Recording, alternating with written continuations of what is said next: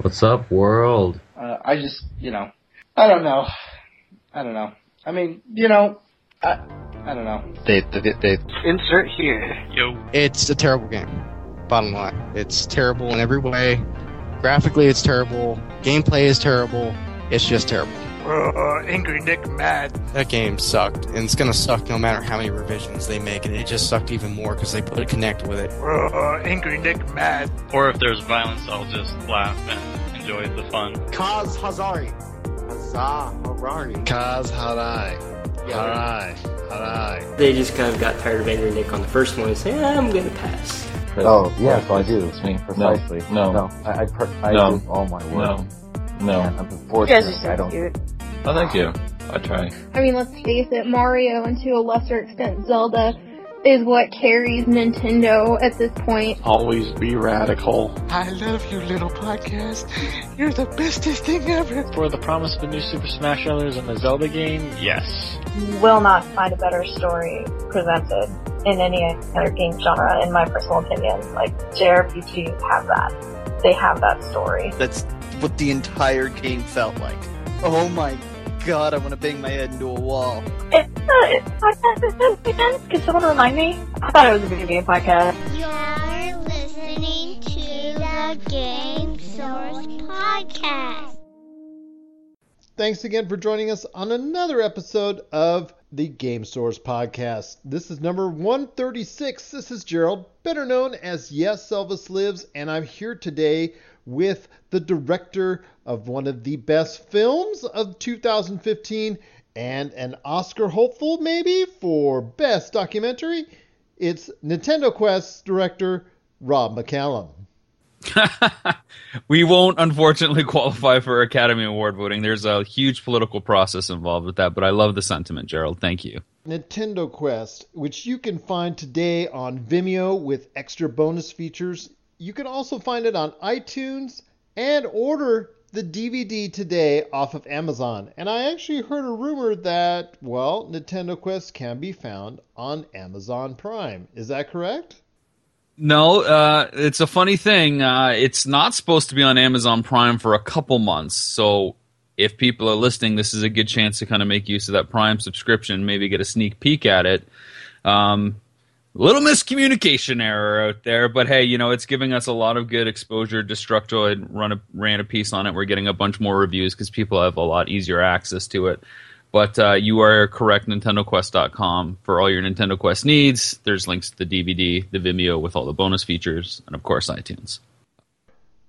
We're going to talk about a lot of great things on this episode, including, well, the PlayStation Experience coming right up soon. We're going to talk about our thoughts both before, because this was recorded for the most part before the PlayStation Experience, and I'm going to share my thoughts on the end, just before the episode closes, my thoughts on the actual keynote address that will be made at that time. But first up, we're going to talk a little about the Game Awards. Rob, did you get a chance to check it out? I did. I wasn't able to catch it live, so I watched it yesterday morning, and I kind of preferred that way because if I would have been watching it on Twitch or YouTube, I'm sure I would have been inundated with social media comments at the same time. So it was a lot easier for me just to separate myself from that and kind of pick my own time, watch it yesterday early morning, and kind of just take it at my own leisure. And that way I could pause and stop as well as I needed. But I definitely checked it out. What was your opinion on the Game Awards 2015? Not just the winners per se, but the actual award show itself and the future of where that show may go. I like it. I think it's a first step that we need as an industry to help take awards and gaming a little bit more seriously. One of the detractions from it is that, of course, it's all fan voted, and I'd like to see something that's maybe a little bit more industry voted, like the Oscars. The Oscars are voted by people in each of the categories. So best editing is voted by editors. Best actors voted by a panel of actors, and so on and so forth. So the fact that it's still fan generated, it feels like the MTV kind of Nickelodeon Awards, and it doesn't have as much cachet because maybe with the right amount of press spend or marketing spend, you could get that. Or if a game's released on a console that has a larger install base, then it's going to get more votes. So will Uncharted 4 win Game of the Year next year because there's more Sony consoles out there? So how you kind of break down those politics is always really hard. But I think it's important. I think Jeff Keighley's doing a great job. I think it would be great to see him step aside from a hosting role and focus specifically on a producing role. And that's not to take away from his camera skills or anything like that. But like most award shows, you want to have a little bit of panache, a little bit of showmanship. And he's pretty kind of straight arrow. You can tell he just wants to get through it. He wants to hit all the marks and deliver, a solid experience. But there's no risk to make it a little bit more, I don't know, stagey. And it's a hard thing to do 2 years into its existence.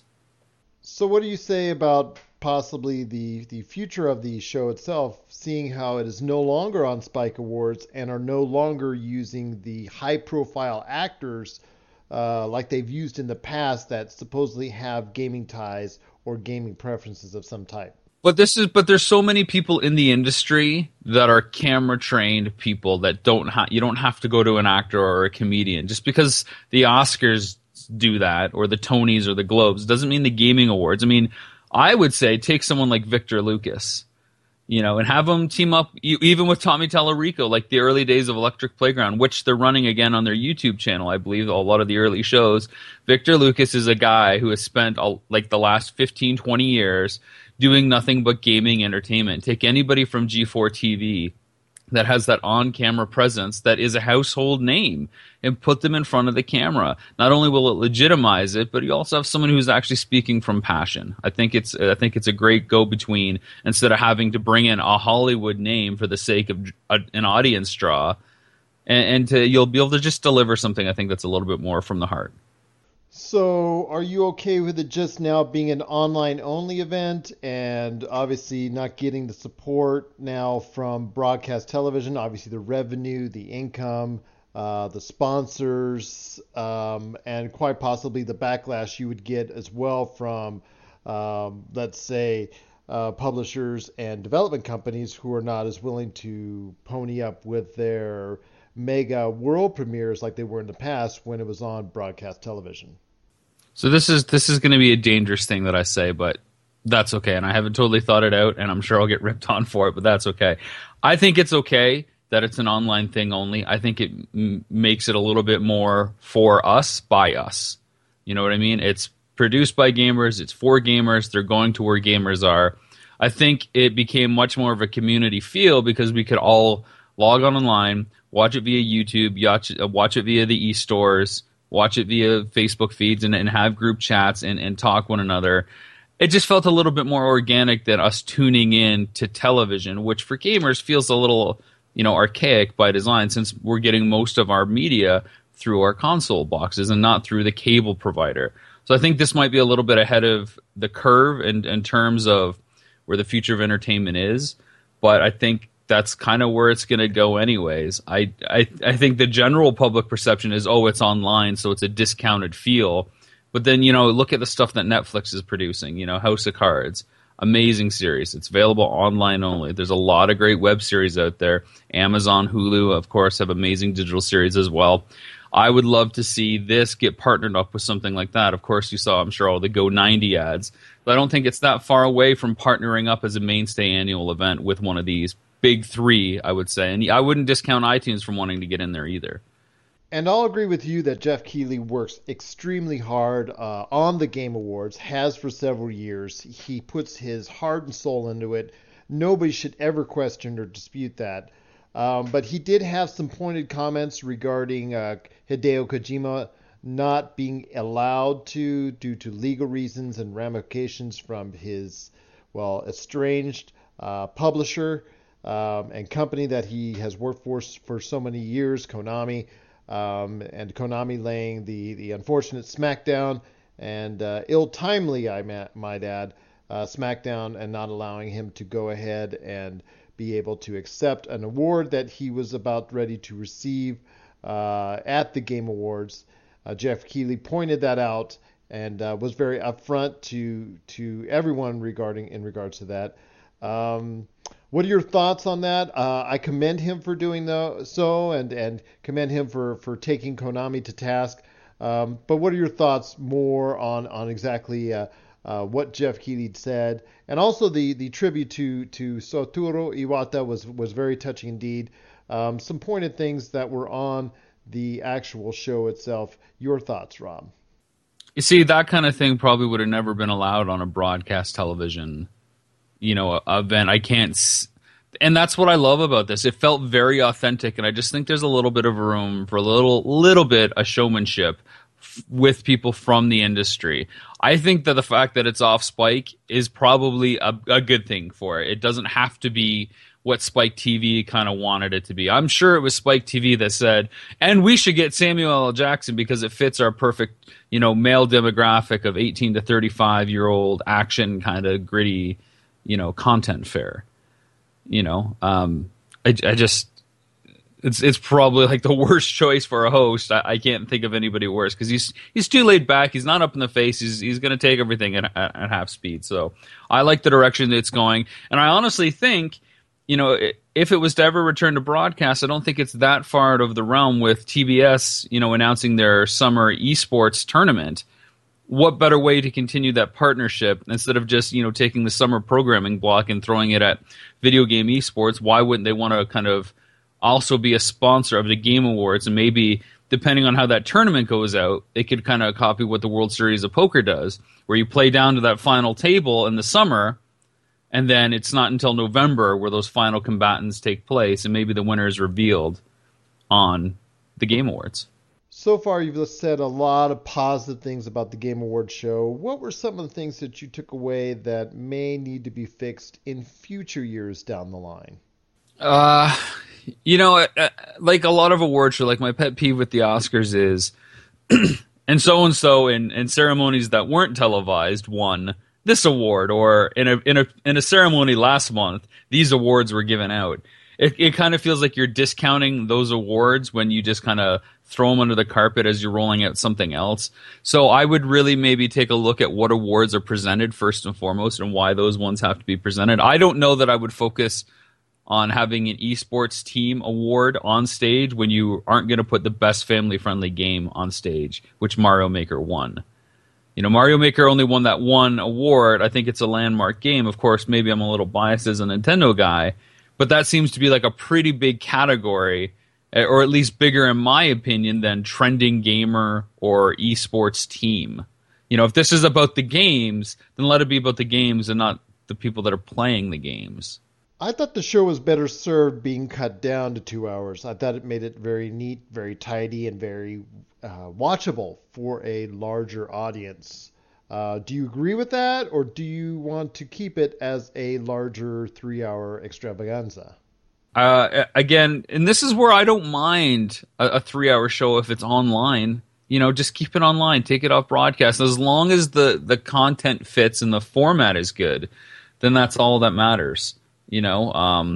The other thing is I don't mind if it's, tape delayed and cut down or something like that. Sure, a lot of the results would be out later. I think there's a little bit more room to explore a little bit more than they're doing. As far as The Witcher 3, well, like most award shows, it's a big marketing push for that which is nominated and that which wins. So it's a game now that I'm turning my attention to. I know you gave it a really high score. I haven't played it yet. It seems like a really long game, which is my only deterrent because once I get into games, I want to kind of finish them or at least, take them to their max. But I probably would rather play that than Fallout 4 only because of the praise that it's getting and because I'm trying to hold off on Fallout 4. So now here's another excellent game that I can get probably at a reduced rate from the initial retail despite DLC that's out there and really enjoy it and see what all the hype's about. So that's great. I do wonder if there is much of a difference between Developer of the Year and Game of the Year, because this, of course, went to both CD Projekt Red, Witcher 3, but they only released one game, whereas Nintendo at least released two. They released Splatoon and Mario Maker, both of which won awards. So how can you say that Nintendo wasn't the Developer of the Year for creating two award-winning games compared to this other studio that only released one game? Is that one game that much better than those two? I don't know. So it's really hard to discern it. And there used to be a little bit of discrepancy like this, again, with the Academy Awards in terms of Best Picture versus like Best Director and Best Screenwriting and Best Cinematography, and how those added up. Was it more than the sum of its parts? So I think, again, worth exploring, and maybe when you take it away from the fans and the install base per console and put it in industry hands, you get a different kind of result.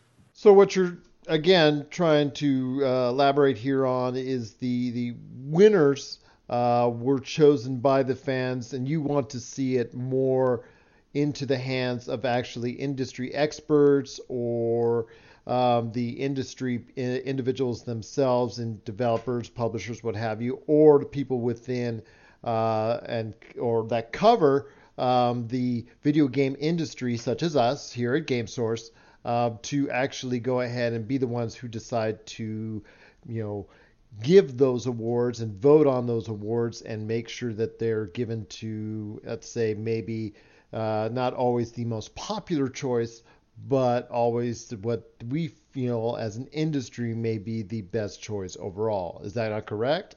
I know you cited the Academy Awards. Were there any other type of examples you might want to elaborate on in order to have our audience understand that maybe why an industry-related award might be better served than just all these publications for us anyways that seem to prioritize our own awards over the Game Awards? Might make that a little bit better and more understanding as far as what game is truly the best overall for 2015?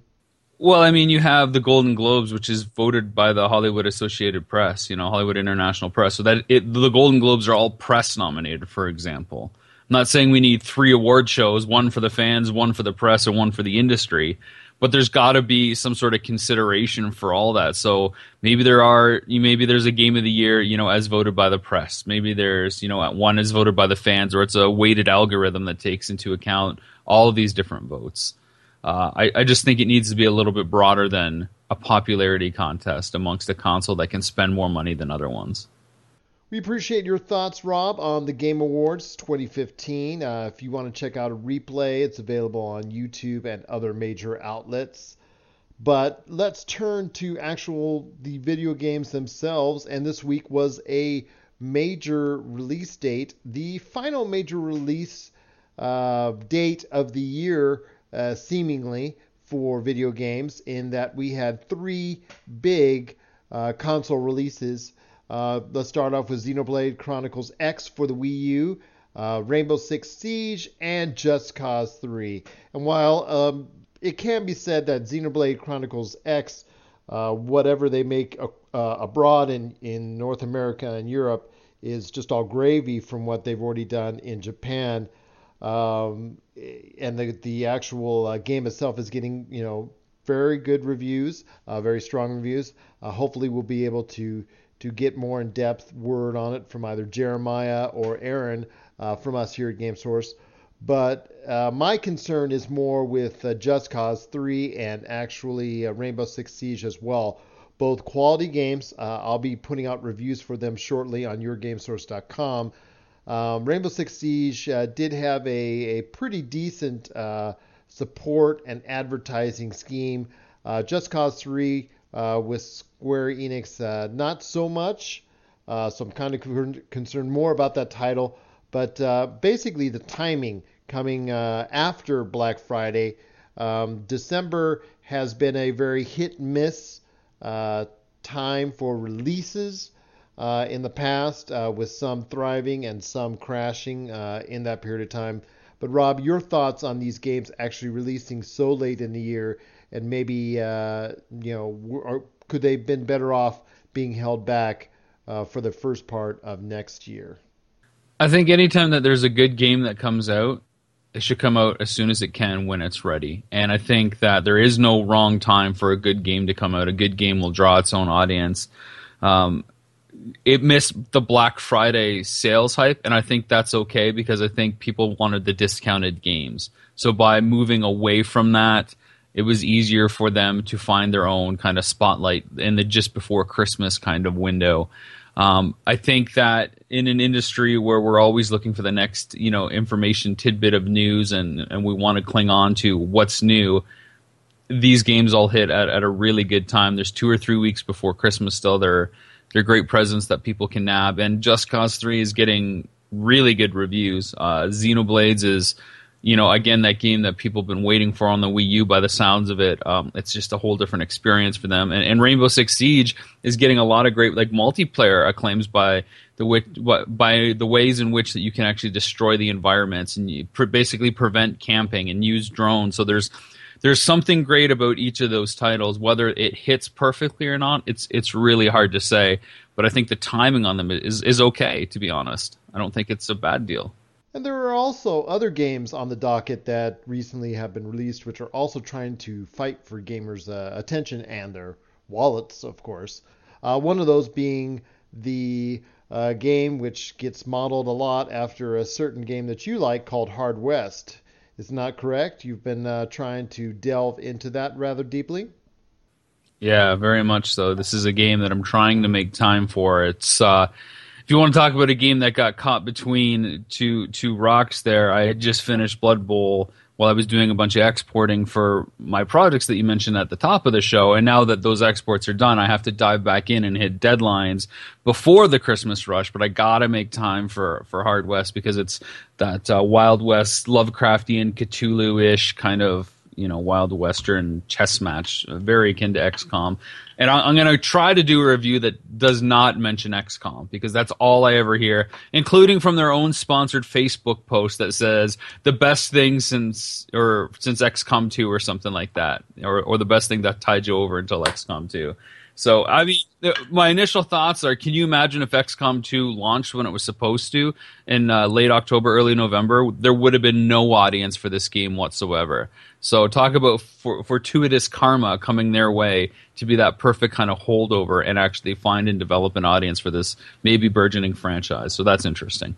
Well, we definitely look forward to that on YourGameSource.com coming up. But, on top of all the projects you're doing, which includes the He-Man documentary, the box art documentary that you're doing in conjunction with Retro City Games, our good friends in Henderson, Nevada. Also, you're doing the biopic of the Canadian heavy metal band Kitty.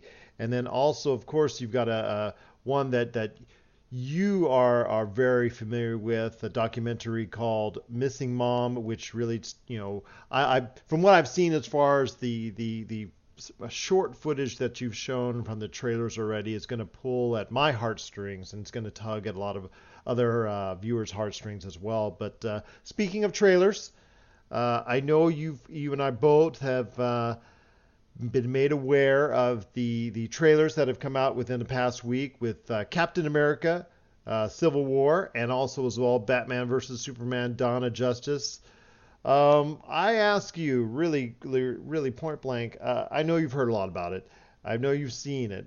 Or even if you haven't seen it, I know you know what's going on in regards to these films. So at what point is it too much being shown in these trailers? Because not only those two, but maybe even also as well Star Wars The Force Awakens, I know they've had little trailers here, little trailers there, little trailers here, sent all over the place, international, North American, TV trailers, longer trailers, super trailers, all these trailers that show additional footage each and every time.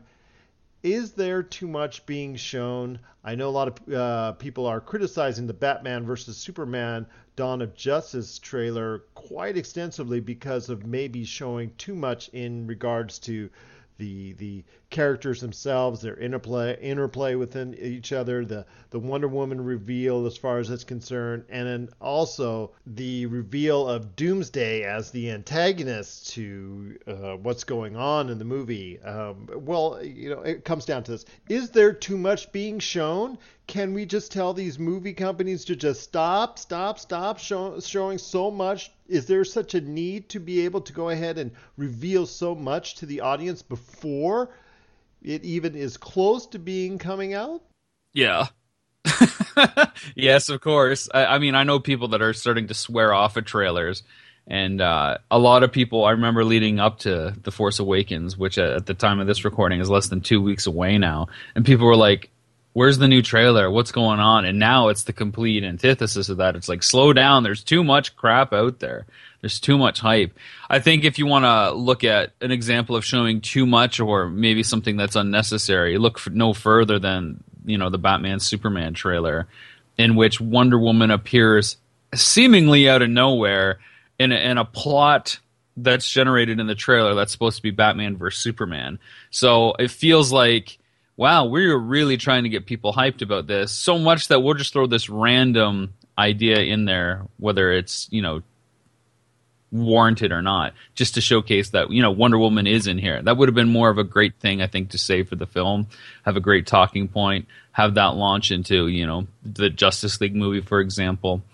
The only thing they could have done worse is show Aquaman. So I can tell just by, your reaction is that you're not a big fan of so many trailers getting out there and actually in a lot of cases removing a lot of that excitement from what you originally had in the first place. It's all out there, and I don't think the presentation for Batman Superman was all that great. I think it's won some people over. Some people are a little bit more interested because there's some good character stuff. There's actually one or two solid lines of dialogue. Force Awakens, for me, I'm really divorced from all the hype. I'm just not that excited about it. So there's been so much that it's kind of started to have the reverse effect, but I'm not seeking it out, and I'm really just tempering my expectations. As I said to Jay on a previous episode of GamerCast, I'm like, how do you feel that you'll never be able to see all the Star Wars films now that Disney's involved, because Disney has openly said they're never going to stop making Star Wars films, and there's going to be one a year for eternity. And that was really depressing to hear that, you won't ever see the last Star Wars film, Sort of like the Call of Duty of movies. Yeah, essentially the Assassin's Creed release. So there's that. As far as Civil War, I feel like, where do you go from here after Civil War? That's the big problem, right? So you have Civil War, and of course it's going to lead up to the Infinity Wars or the Infinity Gauntlet or whatever they're calling it now. And those are like two of the biggest kind of comic book lines in the last, like storylines in the last 40 years. So where do you go from that if your plan is to go to like 2030 or 2027 or whatever their map takes? Like, it's not saying that there isn't interesting stories or other heroes that have cool tales, but those are the biggest stories that have ever been told. And of course, X-Men's already done the Dark Phoenix story, more or less, and they're trotting down the Apocalypse storyline. So I don't know. I think it's maybe a bad move to try to do both of them so close. It would have been nice to see at least a 5 to 10 year gap between them. And superhero fatigue is at an all-time high. Definitely some fatigue is setting in already amongst fans, but, they're still churning them out, so we'll have to see. Once all three of those films come out, we can take a look back at it later in 2016 and see if it was not enough as far as the trailers were being shown. Or maybe it was perhaps a little too much hype and a little bit too much given out there and put out there for audiences. But there's also something else going on this weekend. It's called the PlayStation Experience, something that will actually be all over the internet as well, just like the Game Awards was. It is PlayStation's Love Fest to its fans. But the most important thing will be coming up very shortly. As of the original recording for this, it is going to be the keynote address. So, Rob, share your thoughts. My initial thoughts as I spoke to you originally before the Twitch feed for my audio went out. So that's why I'm re-recording a lot of this, and I do appreciate everyone's cooperation in listening to it. So I hope it's come out well this time. But Rob, just wanted you to share your comments regarding the PlayStation Experience, your thoughts on what might go down, and then I will interject later on with my thoughts on what actually happened and whether or not it was good for audiences and the gaming enthusiasts alike. But is there too much PlayStation VR that's going to be shown to audiences? Your thoughts just as the PlayStation Experience was about to begin.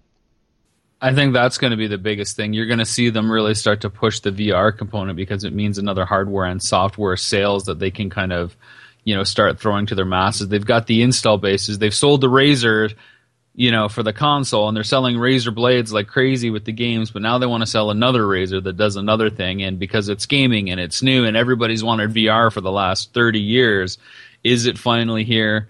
Is it not? Is it necessary? Is it going to be like a glorified version of the Wii? I was watching, the Game Awards, and I kept thinking with everybody that's standing up with all these demos that they're having, even the Rock Band stuff, maybe call me a lazy gamer. I don't want to be the guy that has to stand up in his living room to play games all the time. I like just being able to sit on a couch, figure out a problem, and just kind of intuitively use the device in my hands without having to think things through. That's nothing to say that you can't innovate in the space, but I wonder if this is going to be like another PlayStation move or Xbox Connect, and how successful it's going to be and to what degree. So, yeah, I think they're going to push it hard, and I think it's interesting the reaction to the PS2 Virtual Console. And make no mistake, that's essentially what PlayStation has done for the PS4, bringing back these classic titles. It's not backwards compatible. You can't use the classic purchases, and I think people are more than anything embracing it. And I think they're going to sell a lot of digital games that way. And something both you and I have talked about on previous podcasts was PlayStation Now, the streaming service that goes onto several devices, including the PlayStation 4, PlayStation Vita, and certain televisions and mobile devices that allows individuals to play PlayStation 3 games. As far as that being able to be added on to the PlayStation Plus service, either just looped in or at a small additional cost, would be something of great benefit and would offset the backwards compatibility that Xbox One is getting with a lot of Xbox 360 games. PlayStation 2 added in that backwards compatibility aside, we felt PlayStation Now would be a great addition to the PlayStation Plus service. And while there is a discount, like I said, of a yearly plan that's been announced, don't you think something more could have been added as far as it's concerned, and should be added as far as PlayStation Now, in order to get that where it needs to be in the eyes of the gaming world? Yeah, we talked about this. How come make it like iTunes, where you subscribe to their music service, but you can download to your computer, and as long as you have that subscription, you can access those files. It is such a no-brainer. Why can't you do it? And the biggest thing with PS Now is that you can't stream those titles while you're streaming the game. So you can't broadcast to Twitch. And PlayStation VR, which I will credit Sony for not forcing down our throats through the entire keynote address. They chose actually not to do that, and I compliment them for it, but they did set off a certain segment of the keynote address and emphasize that it is something that they're going to be focusing on in the next year and the coming years. But they did set, a certain segment of the program for it, and I can see why a lot of consumers, including myself, are a little bit standoffish on it, because of the fact, the demonstration didn't come off as well as they would have hoped. And seeing that that's the case, your thoughts on how this is going to be able to be successfully portrayed to an audience, because we've seen it before with Kinect and other peripherals and devices that really have not been able to be demonstrated well to a live audience. Yeah, and again, like we talked about during Paris Games Week, where they kept showing footage for it, how do you advertise that, knowing that the screen has been modified and the images that you're showing people are not the images that are in the game? It's truly something you have to experience.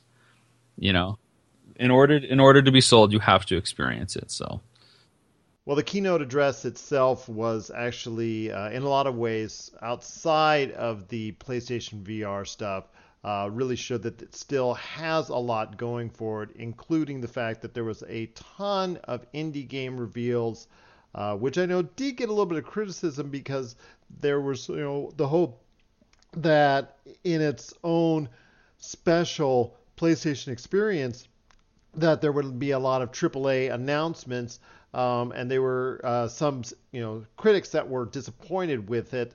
But I feel, from my perspective, they announced a ton of games. There's a lot of great games on the way for PlayStation 4 owners. And if you're interested in getting something that's going to specialize in just getting a lot of games, PlayStation 4 is definitely a console you should consider. They did a great job, in my opinion, of just giving a spotlight to a lot of developers that would normally not get the spotlight during trade shows like these.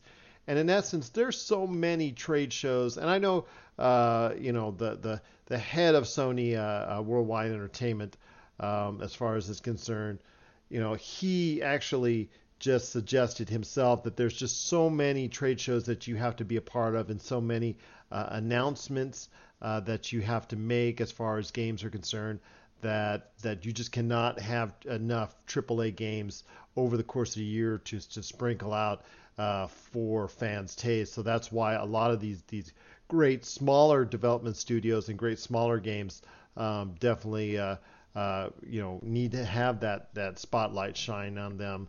And just was nice to see. And the industry for a long time, indie games was a dirty word, and it's just great to see them get their time in the sun. And with PlayStation 4 and also Xbox One, that's also trying to put a better focus on them as well. It's just great to see so many of these games get a chance and get a bigger platform to succeed. That wraps it up pretty much for this episode, Game Source episode 136. But I want to talk about a couple things that before we go, that Rob is a part of, and also his cohort in crime, Jay and Glenn, are part of, is the great GamerCast. And also, if you get a chance, it's a weekly show. You check it out, GamerCast. For more information, you can just go to their Facebook page or check out GameSource, because we always have their latest episodes on our feed on Podomatic. I know if you're a Patreon customer, you get added incentives on that. Could you talk more about that? And also, maybe if you get a chance, talk more about Jay's special podcast as far as his concern, with the Star Wars and his Star Wars related podcast called A Galaxy Far, Far Away. But first, just tell us a little bit more about your, the things that you offer for your Patreon customers for your successful show, GamerCast. It's pretty simple. Just go to patreon.com/gamercast, and $1 is the price of admission per month. So $12 a year. This last week's episode got an entire hour-long section that was only available to Patreon. So it was essentially like a 2-hour show, but everybody else in the public got like a 50-minute version. So for $1, not only for last week's episode are you getting an extra hour plus all the archive stuff, you're getting at least 20 minutes on average per episode, plus a bunch of perks when we do live events and hangouts and stuff like that. It's really a no-brainer for $12 for a year, $1 a month. It's the price of admission is easy, and then there are other options as well. Like if you want us to plug your web show, your Kickstarter project, or whatever you're doing out there, we'll do that at various tiers. So that's pretty exciting stuff. And once again, how can they find out information on the best documentary of this year, Nintendo Quest? And it's funny that you're saying this year, because we're going to have to say last year soon, which is really strange to me. Just go to NintendoQuest.com. There's a big Watch Now button. There's other links to the DVDs, to the DVD right on the main page. You can't miss it. And worst case scenario, if you have a question, reach out to us on Facebook or Twitter. We're around. It's pretty easy to find us. NintendoQuest.com. And I know as of late, you have gotten into the streaming craze just a little bit, perhaps. And, well, like our channel on Twitch, Game_Source, provides a lot of great gaming information, our podcasts on occasion, and also as well some great streams. How can people watch what you're doing as far as game streaming is concerned? Oh, I don't know. I think it's twitch.tv/NintendoQuest_Rob. I'm so new to the streaming thing, I got to get a game plan to see if it's actually something that fits in. You'll see me pop up here and there. That's all I can tell you. So I'm the diamond in the rough. If you happen to stumble upon my Twitch channel and you see me stream, then you're one of the lucky ones. Well, Rob, we definitely want to thank you for joining the podcast today. This is Game Source Podcast 136. I'll give some shout-outs for as far as us is concerned to close this on out. YourGameSource.com, our home site. GameSource on Facebook, which provides, along with @GameSource on Twitter, we provide literally hundreds of news stories on the video game industry each and every week. along with our own pointed thoughts and reviews on a regular basis. So check it out. Follow us, like us, subscribe to us. GameSource on YouTube, at GameSource on Twitter, GameSource on Facebook, and obviously check out our home site, yourgamesource.com. So for Rob McCallum, director of the world's best documentary this year, Nintendo Quest, this has been Gerald, better known as Yes Elvis Lives. We want to thank you for watching, want to thank you for listening. It's another beautiful day in paradise, and we hope you have yourselves a great day. Do you love games, breathe games, and bleed games? Then this is the crew for you. If you are interested in editorial, podcasting, live events, and exclusive content, make sure to hit us up at info@yourgamesource.com and become part of a team that is dedicated to delivering all the greatest and latest in gaming news and content, all here at yourgamesource.com.